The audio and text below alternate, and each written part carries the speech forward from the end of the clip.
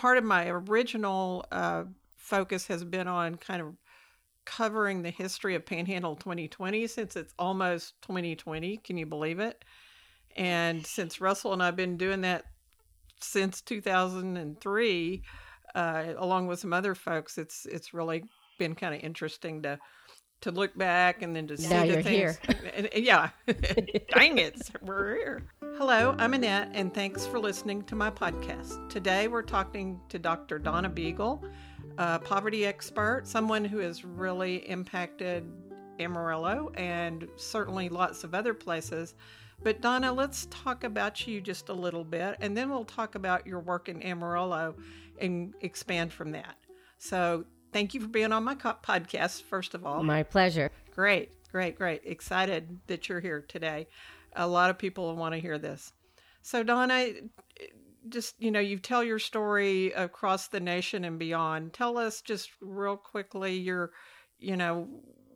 why you're doing the work you're doing today and who you were that grew you into this person, I guess, this changer. Well, my big saying is I know too much to be quiet. A lot of the folks who talk and train on poverty, they haven't had the lived experience. So often I think some really key things are missed. So I'm always saying go to the people and hear their perspectives and their voices. So I was born into generations of migrant labor poverty. My mom was a cotton picker, so was my grandma.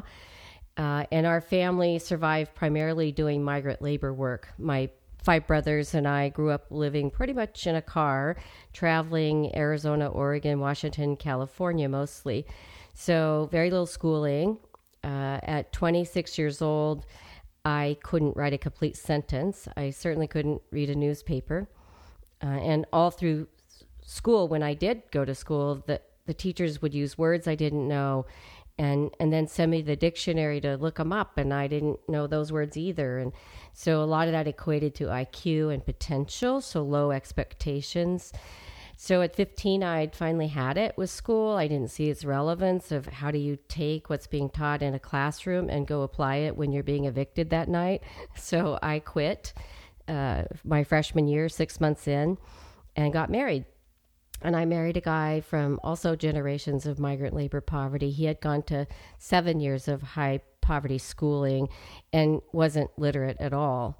So we began our married life, had a honeymoon in a cherry field in Washington, and then started having a family and living exactly as we had grown up, following the fruit, temporary seasonal kinds of jobs, jobs that don't require you to have a skill or an education. So certainly low paying jobs that kept us in poverty, even though we were both working. At 26, that marriage ended, and then I went back to school with the help of 4 middle-class women who were running a pilot program and really did a comprehensive approach of getting stakeholders engaged. So whatever might get in the way of the participants in the pilot program, they had the partnerships there to remove those obstacles, whether it was housing or transportation or childcare. And they really began teaching me that I wasn't stupid. And they just really took the time to say, you are somebody and you know some things already. So they had me make a list of everything I did in one day, and I brought my list in, and I thought everything on that list was nothing. I didn't think I was smart. I thought I had nothing to offer. I said ain't every other word. I didn't know just basic literacy things like what's Watergate. I didn't even know that. So they started showing me that, in fact, I did know some things by looking at what I was doing as a skill and then looking at professional job descriptions and the skills needed to do those job descriptions. And they would circle, oh, you take care of your kids. That means that you could do daycare. Or you, when you have money, you're trying to manage it. So that means you could do accounting. And I started just sitting up a little taller and really began to think, well, maybe I'm not so stupid. And as the time went on and they kept doing different activities like having me go meet people who were professionals, that had never happened to me. And I started seeing they're just people. They're not better than me. And they knew words I didn't know, but but they were just people who had different experiences. And that really helped me to let go of the internalizing that I was poverty. I believed that I actually wrote in my diary, I think our family got the bad genes. I don't know what is wrong with us, but because we can't get out of poverty no matter what we do. We all work, we still get evicted, we go hungry. All 5 of my brothers been incarcerated. And I tell people I'm the only one that hasn't, and it's not because I didn't break the law. Poverty just simply does not allow people to always be good. You do what you have to do to survive in that war zone of poverty. So I do bring that lived experience of pretty much 28 years of my life not having a place to lay my head and watching my family members struggle with hunger and utilities shut off and no toilet paper and no soap and no way to go to the laundromat. And so that gives me a lens, I think, that really can help illuminate the true poverty causes so that we actually are, as a community, fighting the poverty, not the people who live in it. Because when we blame the people, we tend to punish them for poverty conditions. And that's something that I really try to help people with. So I did end up going back to school. I got my GED at 26 years old, and 10 years later, my doctorate. And I studied poverty all the way to the doctorate. And as I became aware that we were graduating people from college without the history of poverty, United States of America, that we didn't have a clear definition of poverty, that also helped me in my personal growth, because I had grown up believing the people who are making it don't care about the people who aren't. And my lived experiences of watching my mom ask for help and there'd be plastic or glass between her and the people, or their tone of voice would be so talking down to her. And so many times she would cry and say, I can't ask anymore. And I saw that and believed people didn't care. I told a teacher, I don't want to go out on the playground. People fight out there in this really high poverty school where there's stress so high. And she said, you have to go out because I have work to do. So I get beat up, and I believed no one cared. So when I began learning about poverty and realizing it wasn't that people didn't care, it was that they didn't have a clue. They seriously could not describe what is it like to be in generational poverty or working class poverty in many cases for professionals, or immigrant poverty, or any of the many, many types of poverty.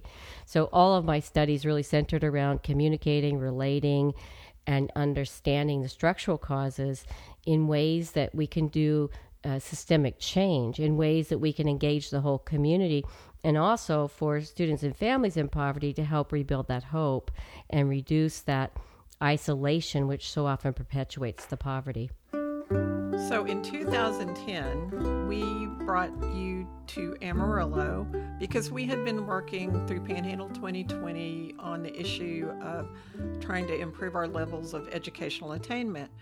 And we realized that one of the biggest barriers to educational attainment was poverty. And you were referred to us, and thankfully so, because I think you've helped really guide us in understanding just the realities and removing the judgment and all. And we brought you in first for a community-wide discussion about what we were calling our opportunity community. We talked about... Well, I remember when I first met you, and you, I have to say, Annette, you are an amazing leader. You convened, I believe there were 350 leaders convened when you brought me in, and I think I spoke for maybe an hour.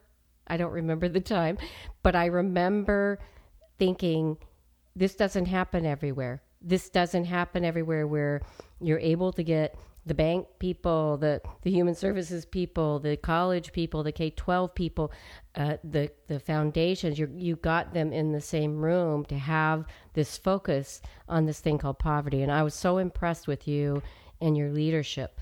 Well, thank you. I think our discussion, really building on the issue of the economic implications of educational attainment, allowed us in our conservative community to then move into the realities of poverty. Whereas if we'd started out there, I don't think our community would have embraced the work as much, to be honest. So it's a building. Well, poverty is a sensitive subject, and it brings stuff up for everyone. So to get a focus on it, I always say Martin Luther King talked about, if you don't talk about race, you're going to have racism, and certainly that is true for poverty as well. So if we don't have a shared language, if you have the different sectors of a community all having different perspectives about what is poverty, and a faulty federal poverty guideline, and not even having the same conversation because they don't have that shared language, and then operating with a lot of subconscious bias where you come to believe, oh, they like welfare, they're not working, or they want to have babies to get welfare, or they, so many stereotypes, because the number one teacher of poverty isn't our universities. We really do graduate people from college in all sectors without the history of poverty. So we don't have that grounded perspective of how did we get to where we are today. With the federal government saying right about 25,000 is what a family of four needs. And I've worked in all 50 states, I have yet to have a group of professionals who say 25,000 will take care of a family of four. I mean, everybody knows that's a ludicrous number. It doesn't include childcare, healthcare, or transportation. And yet that's what we use to calculate who gets Pell Grants, who gets into Head Start, who gets the SNAP food stamp benefits, and so many other things. So when you have a federal faulty poverty guideline, you have a community where there isn't a shared understanding of the true structural causes of poverty, or a language to even begin to talk about it. Then what you end up with is a lot of what I call unintentional harm. And so getting those leaders, I think, in that room and in Amarillo, and having, because that's exactly what I did, was I gave them a shared language to talk about poverty. I gave them a human perspective on its impacts. I gave them an understanding of why people do some of the things they do, which is, looking in, it's so easy to judge, but there are reasons why people do the things they do.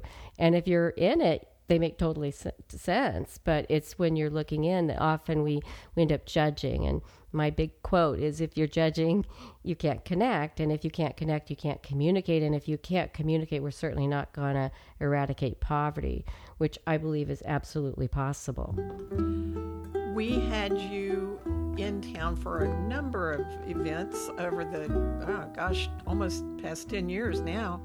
But we had, you held your first Poverty Institutes outside of Portland and Amarillo. Yes.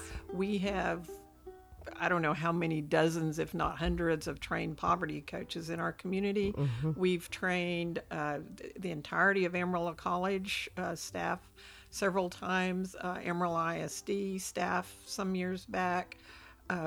Certainly we brought you in specifically one time for an elected leaders training and city and beyond leadership. So we've really tried to create that shared language across our community. We also brought you in for the first implementation, if you will, of what do you do about it for an opportunity conference. And we've hosted over the year, I think we did 3 in a row, 3 years. And so that's where we bring our low-income individuals that we call neighbors into a community, and I'll let you describe it, into a community event that we hosted. And we had the first one, we had 74 individuals referred to us by the school districts and social service providers. And they came in not knowing what they were getting into, and they were a little bit scared. But we had twice as many navigators who had volunteered, and I think there were even more scared than the neighbors. So the navigators being the folks in middle class, currently, who would be willing to help navigate for an individual who is in the crisis of poverty. So talk about the Opportunity Conference, as you recall. Well, the Opportunity Community Model, actually I began developing in 2003 and piloted in Traverse City, Michigan. So I had been implementing in Traverse City, Michigan probably 4 years or so before your community decided to implement the model. So you got the benefit of having Barb Lemko from Michigan, who was a community leader in Michigan, to come and really help as your opportunity coach. But the model is really about bringing the leaders together in the community and getting those leaders on board for really looking at existing resources within the systems. So without those leaders, we can't get the participation of the frontline people. We can't get the numbers of navigators we need. So we get the leaders on board. The first event is the Leadership for Change, and then we do a Prosperity Summit. And we didn't do that in Amarillo. It wasn't built in at that time. The model has shifted and we've added as lessons learned. But one of the things we do now is a community-wide event where you invite those frontline people. After you get the leaders in, then you do the community, and you get everybody you can get there to get that shared understanding of poverty, to dispel those myths, to get a common understanding of what's in the way of the neighbors in their own community. And then those folks then sign up to be navigators or specialty navigators. And specialty navigators are people who work within a college or a hospital or a business, where they will take the calls of our navigators. So if a navigator, somebody not in poverty, is working with somebody who wants to get a GED, then that navigator doesn't have to know, oh gosh, how does someone get a GED? They can actually call the specialty navigator, because the college president has said, here's 2 people in my staff that'll take your calls and help you through our system. So we found that insider perspective in hospitals, in different organizations around the community, has given leverage to tapping into resources people didn't know existed. And the one that always comes to mind is a woman trying to get her associate's degree who was had a medical bill. She was a single mom, and they were garnishing her wages. So she was going to have to quit. So she told her navigator, and her navigator called the specialty navigator at the hospital. And that person at the hospital knew of a charity fund within the hospital. They were able to get her bill written off, and she completed her associate's degree, which we all know for her and those 3 children in our communities that's a win-win.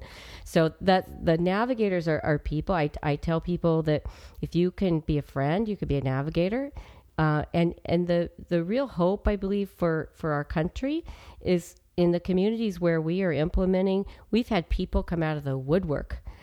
Judges, retired engineers, lawyers. We had a community where 32 lawyers signed up to be navigators for their neighbors. And we give the navigators poverty training so that they are not judging. They understand the perspectives of the people in the different kinds of poverty so that they can actually communicate and relate with them. And those navigators agree for 1 year to walk with a neighbor on their journey to move out and stay out of poverty. So sometimes it's as simple as calling someone up and saying, how you doing?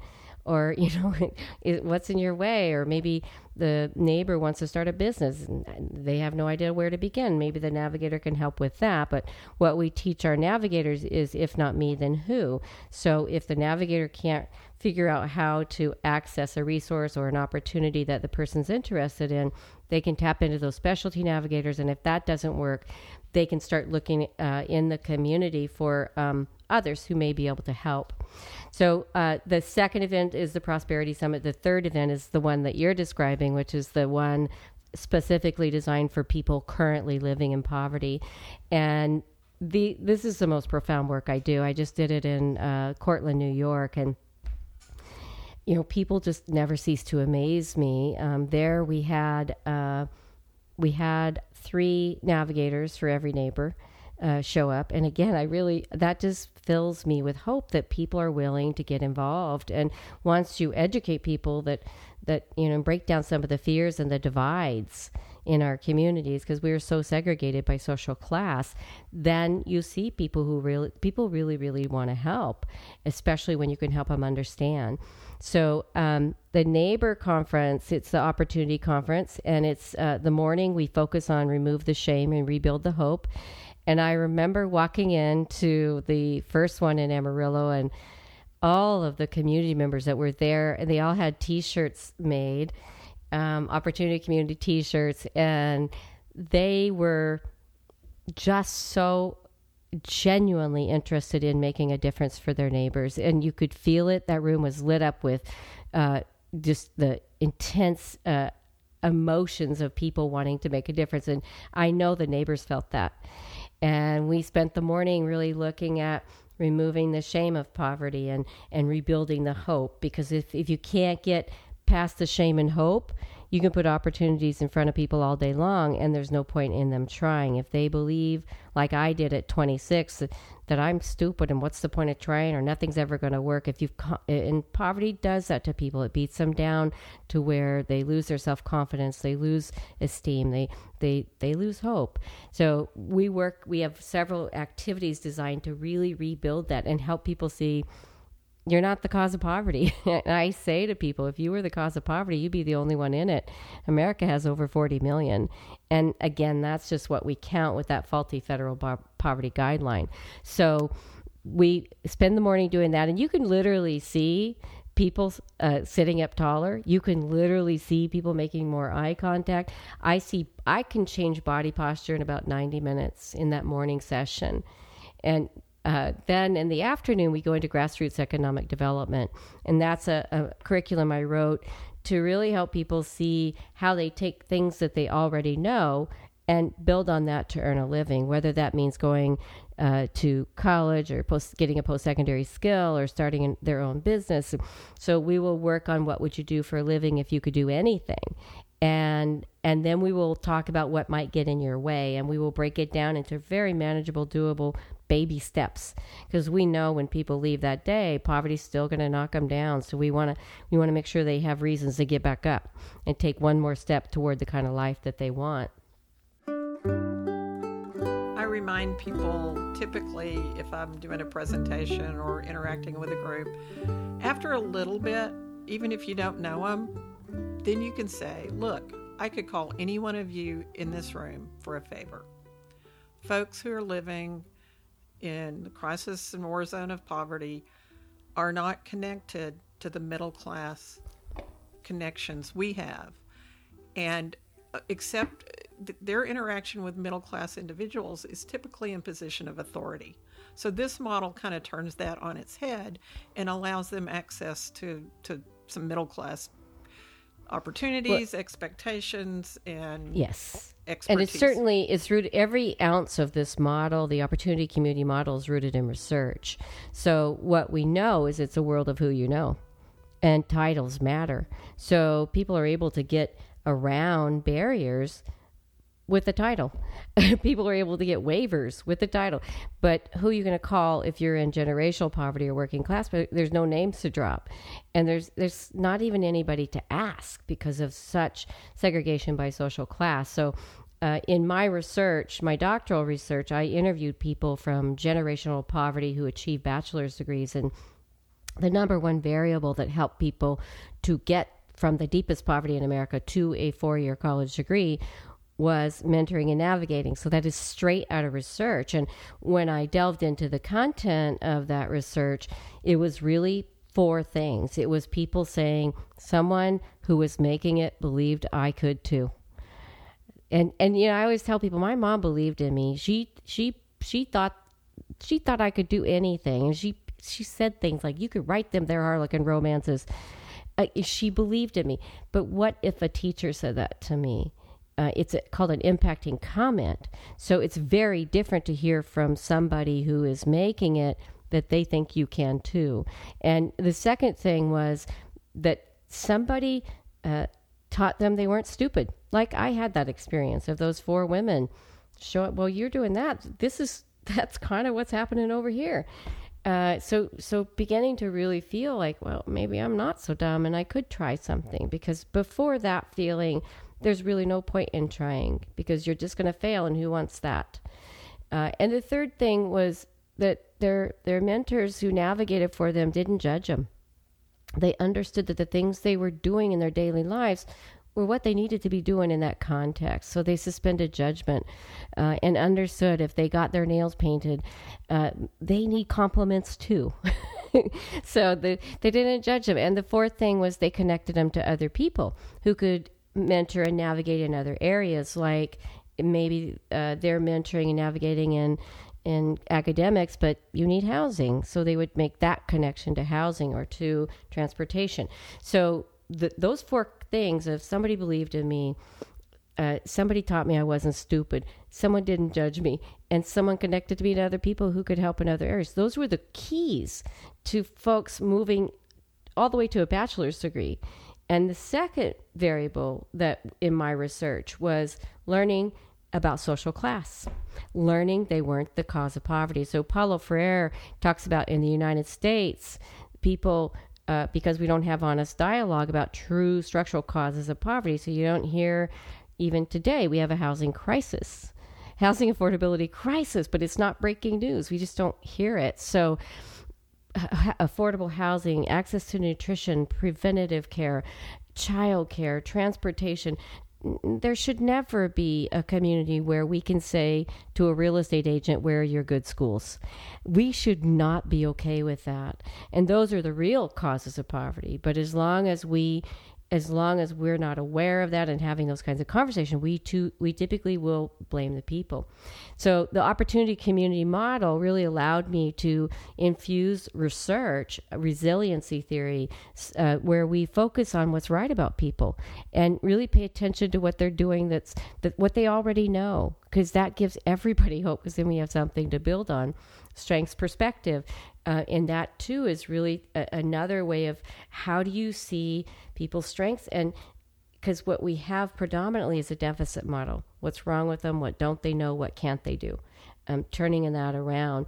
And certainly social capital theory, where you're building those networks of support. You're building an inclusive, responsive community so that no matter what door people walk into, they're treated with dignity and respect and really able to get the obstacle that poverty might present out of their way. So after we do the what would you do for a living, I introduce people with that title. So we've got an author here, we've got a business owner here, we've got and because I know from my master's is communication, if they can't say it, they can't become it. So it's the beginning of getting them to say, this is what I'm going to be. This is where I'm going to work toward. And every day I'm going to do one thing toward that. And then after that piece, we introduce those navigators. I play the song Lean on Me, and the navigators come up. And I've never implemented in a community where the entire room ends up in tears. And the neighbors they write on their evaluation, I didn't know people like that cared about us. And I don't feel so alone now. And I think maybe I can do some things. And the navigators, one of my favorite parts of the opportunity community is inevitably I'll have a navigator who's not in poverty come over and at the end of the day, meeting their neighbors saying, Dr. Beagle, I met my neighbor and she's just a person. She's just a woman. And the neighbors will come over and they'll go, Donna, I met my navigator. He's just a guy. And that's really, we use identification theory, where we're helping people see they have more in common as a human than different. And so we have those navigators share something that you wouldn't know about them that can help people see that they are just a person. So they'll say things like, I'm John Jones and I'm an attorney, and what you wouldn't know about me is I have 18 grandkids. And you could see the neighbors in the audience going, oh, you're a grandpa? Okay, well, maybe I could talk to you. So that's the beginning of that relationship. And when that day ends, the navigator and the neighbor begin work with those steps that have been outlined in their grassroots economic development piece. But Amarillo was by far outstanding in getting the navigators and getting the community pieces built and doing those ongoing trainings, because what we know is that, like race, you can't go to one workshop and say, okay, I'm done with race. I get it. It's ongoing and it's layered, and we have to get at subconscious biases and beliefs and attitudes that can prevent us from really creating pathways for people to move out and stay out. Since we're talking about education in this podcast, among other things, talk about a student of poverty, of generational poverty, walking into a classroom, walking into a school, and what the differences might be for that student versus a student from a middle class or affluent family.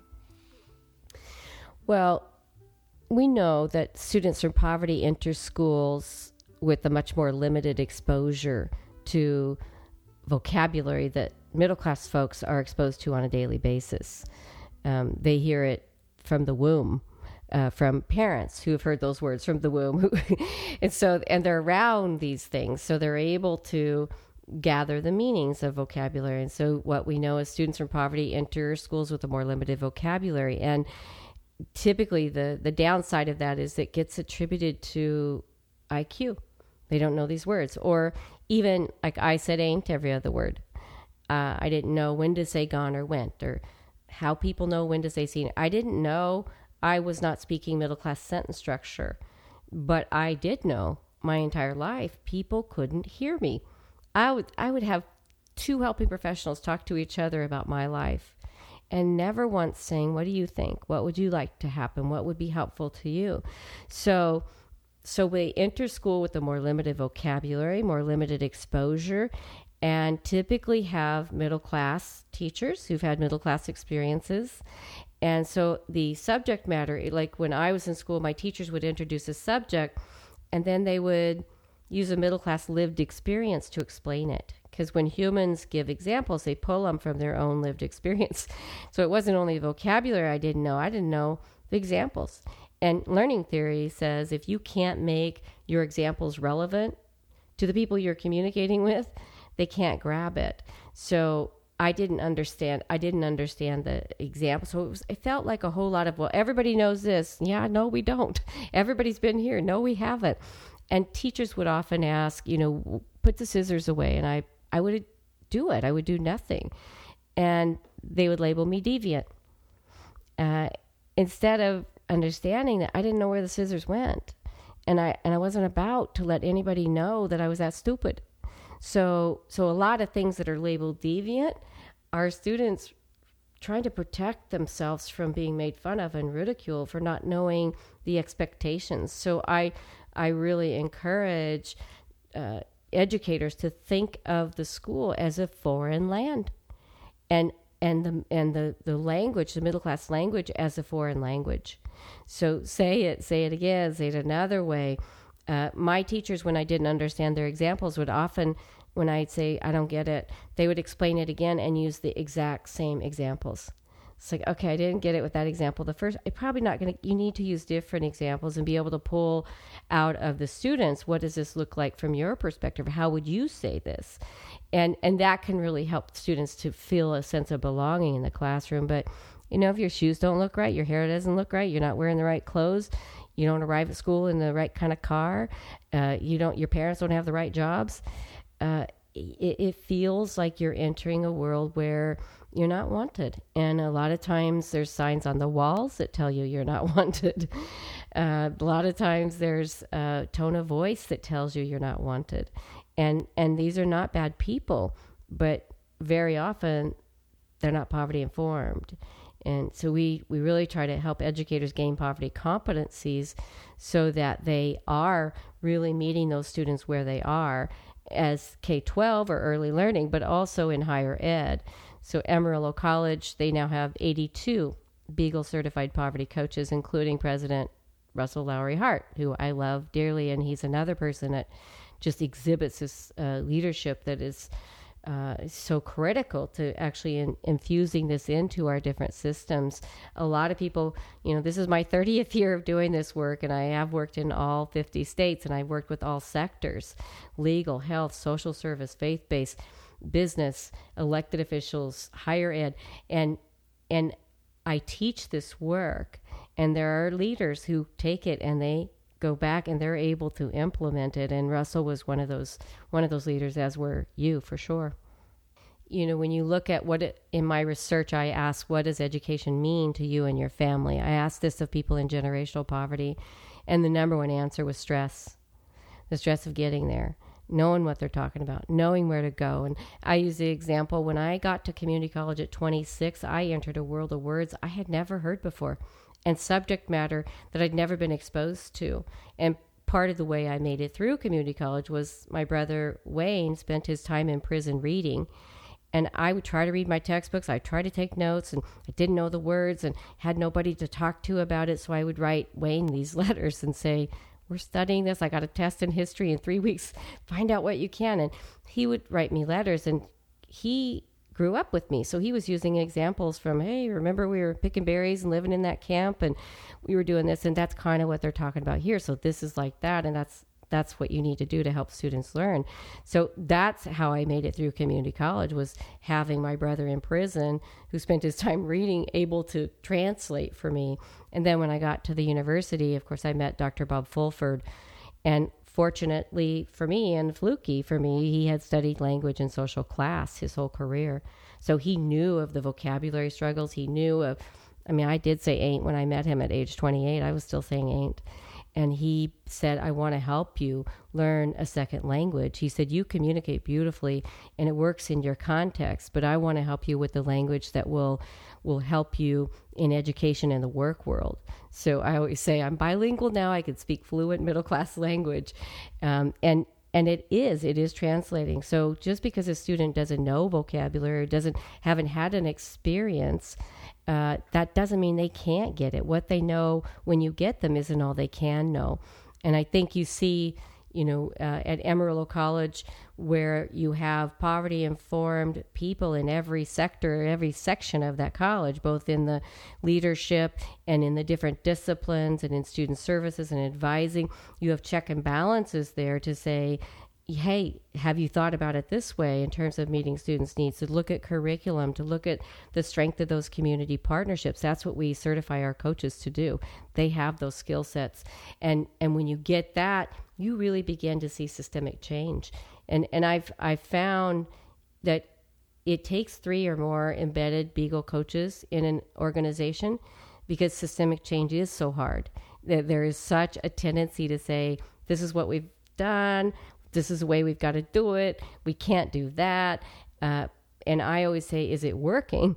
But when one person gets certified as a coach, they go back to that organization and try to implement some of the evidence-based best practices, and they get a lot of pushback and often struggle. But we found if there are 3 or more, policies change.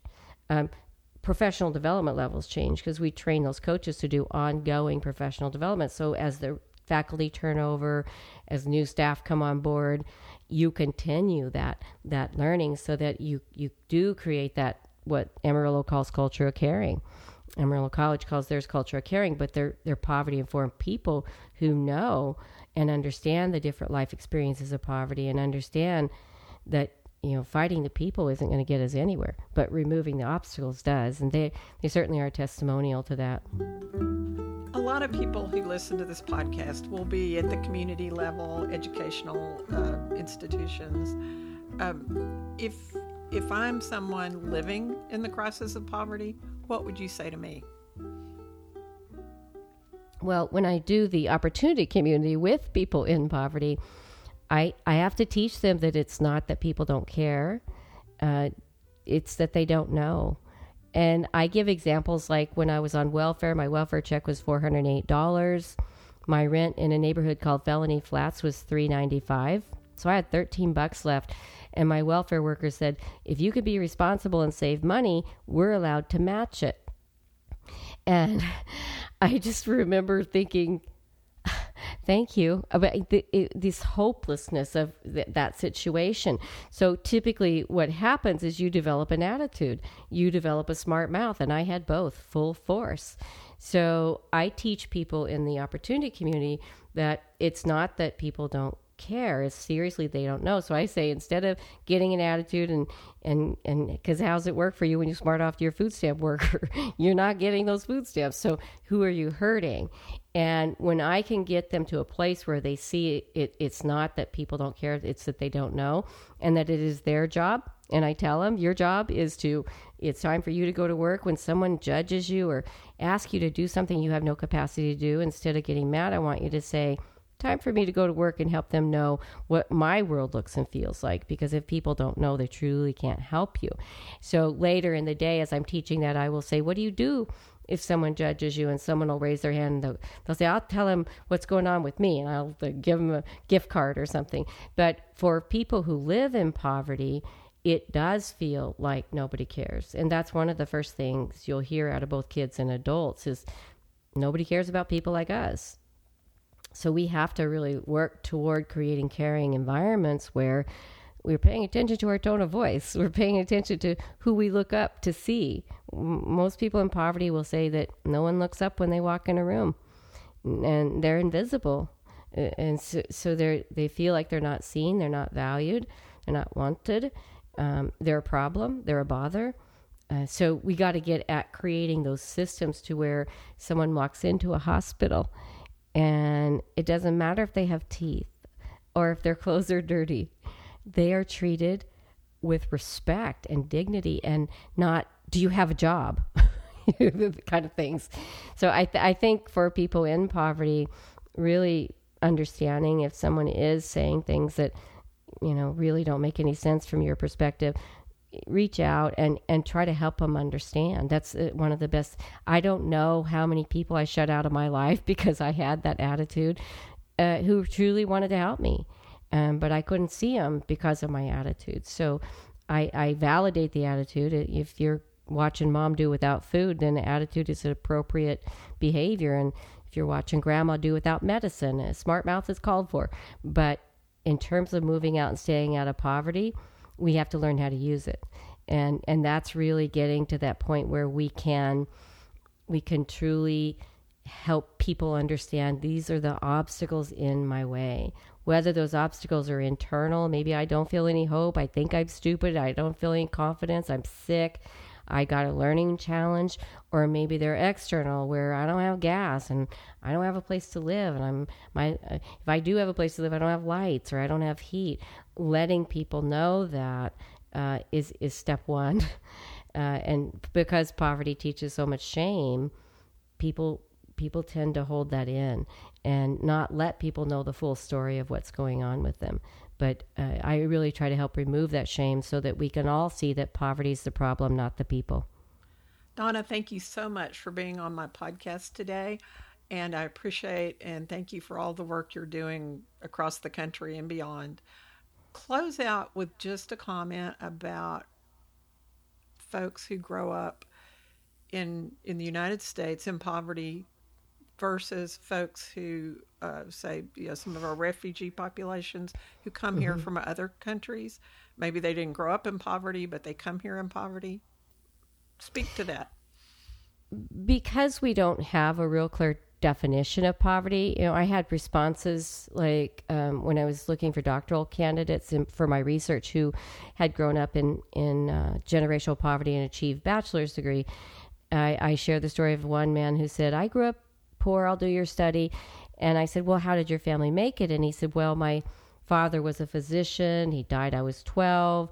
I went to live with my grandparents. I had the right mindset. I was motivated. And I ended up working in my grandparents' store and getting a doctorate myself, becoming a doctor, he says, just like his dad. And as I was listening to that from generational poverty, I was stunned because I never knew a single human being who owned a store, let alone be related to anybody who owned anything. And so I think for community members and people who are in poverty to understand there are many different lived experiences of poverty. There's generational, and these are families who typically are struggling with literacy. They're working that day for food that night. They're constant evictions. The tire blows. There's something, bullets of poverty hitting them every day. They may be saying ain't every other day, every other word, may not know the middle class sentence structure, but that doesn't mean, again, that they can't know it. And then you have working class poverty, where you have people who are working in many of our organizations as teacher aides or working in the front office at a college, and they are living paycheck to paycheck and don't have a lot left over. And one thing can send them deeper into poverty. And then you have immigrant poverty, where you have people who not only have the Maslow needs not being met, but they also struggle with language barriers and cultural barriers, and often prejudice and racism and discrimination. So they have two big obstacles to developing their potential. But one stark difference between immigrant poverty and United States poverty, and this is from the work of Paulo Freire. He says, in the United States, we don't teach poverty. We graduate people without Poverty 101. We don't have honest dialogue about the true structural causes. So we end up in Freire's words, we're the only country in the world that teaches our people they are the causes. In developing nations, where you go, I've worked now in 8 developing nations, and you see people who have nothing. I mean, literally, I saw a man who had built a hut out of grass and sticks, and that was all he had. But what he did have that people in the United States do not was his sense of self. He had his confidence, and because there's real conversations about the broken infrastructure, the broken economic system. So you don't hear people say, if you worked harder, you wouldn't be poor. If you would just make better choices, you wouldn't be poor, because they know there are real causes here. So if somebody's to immigrate, they're also we're worldwide. People are taught that America is the land of opportunity. So if people do get that opportunity to come here, they come with the 4-letter word, and that is hope. And what I teach is hope is the wings. Hope is the wings for grabbing that opportunity. And without it, there's really no point in trying. So what I teach is it's not so much about identifying and labeling someone as, oh, you're generational, you're working class, you're immigrant, but it's about being able to hear people and having an understanding that there are so many types of poverty, and without really listening from their perspective, it'll be difficult to make a difference. Thank you, Donna. Good to see you. Dr. Beagle has helped us become very educated about the issues of poverty and those struggling in the crisis of poverty in our community. Thank you for being on my podcast, and thank you for listening to Annette on Education.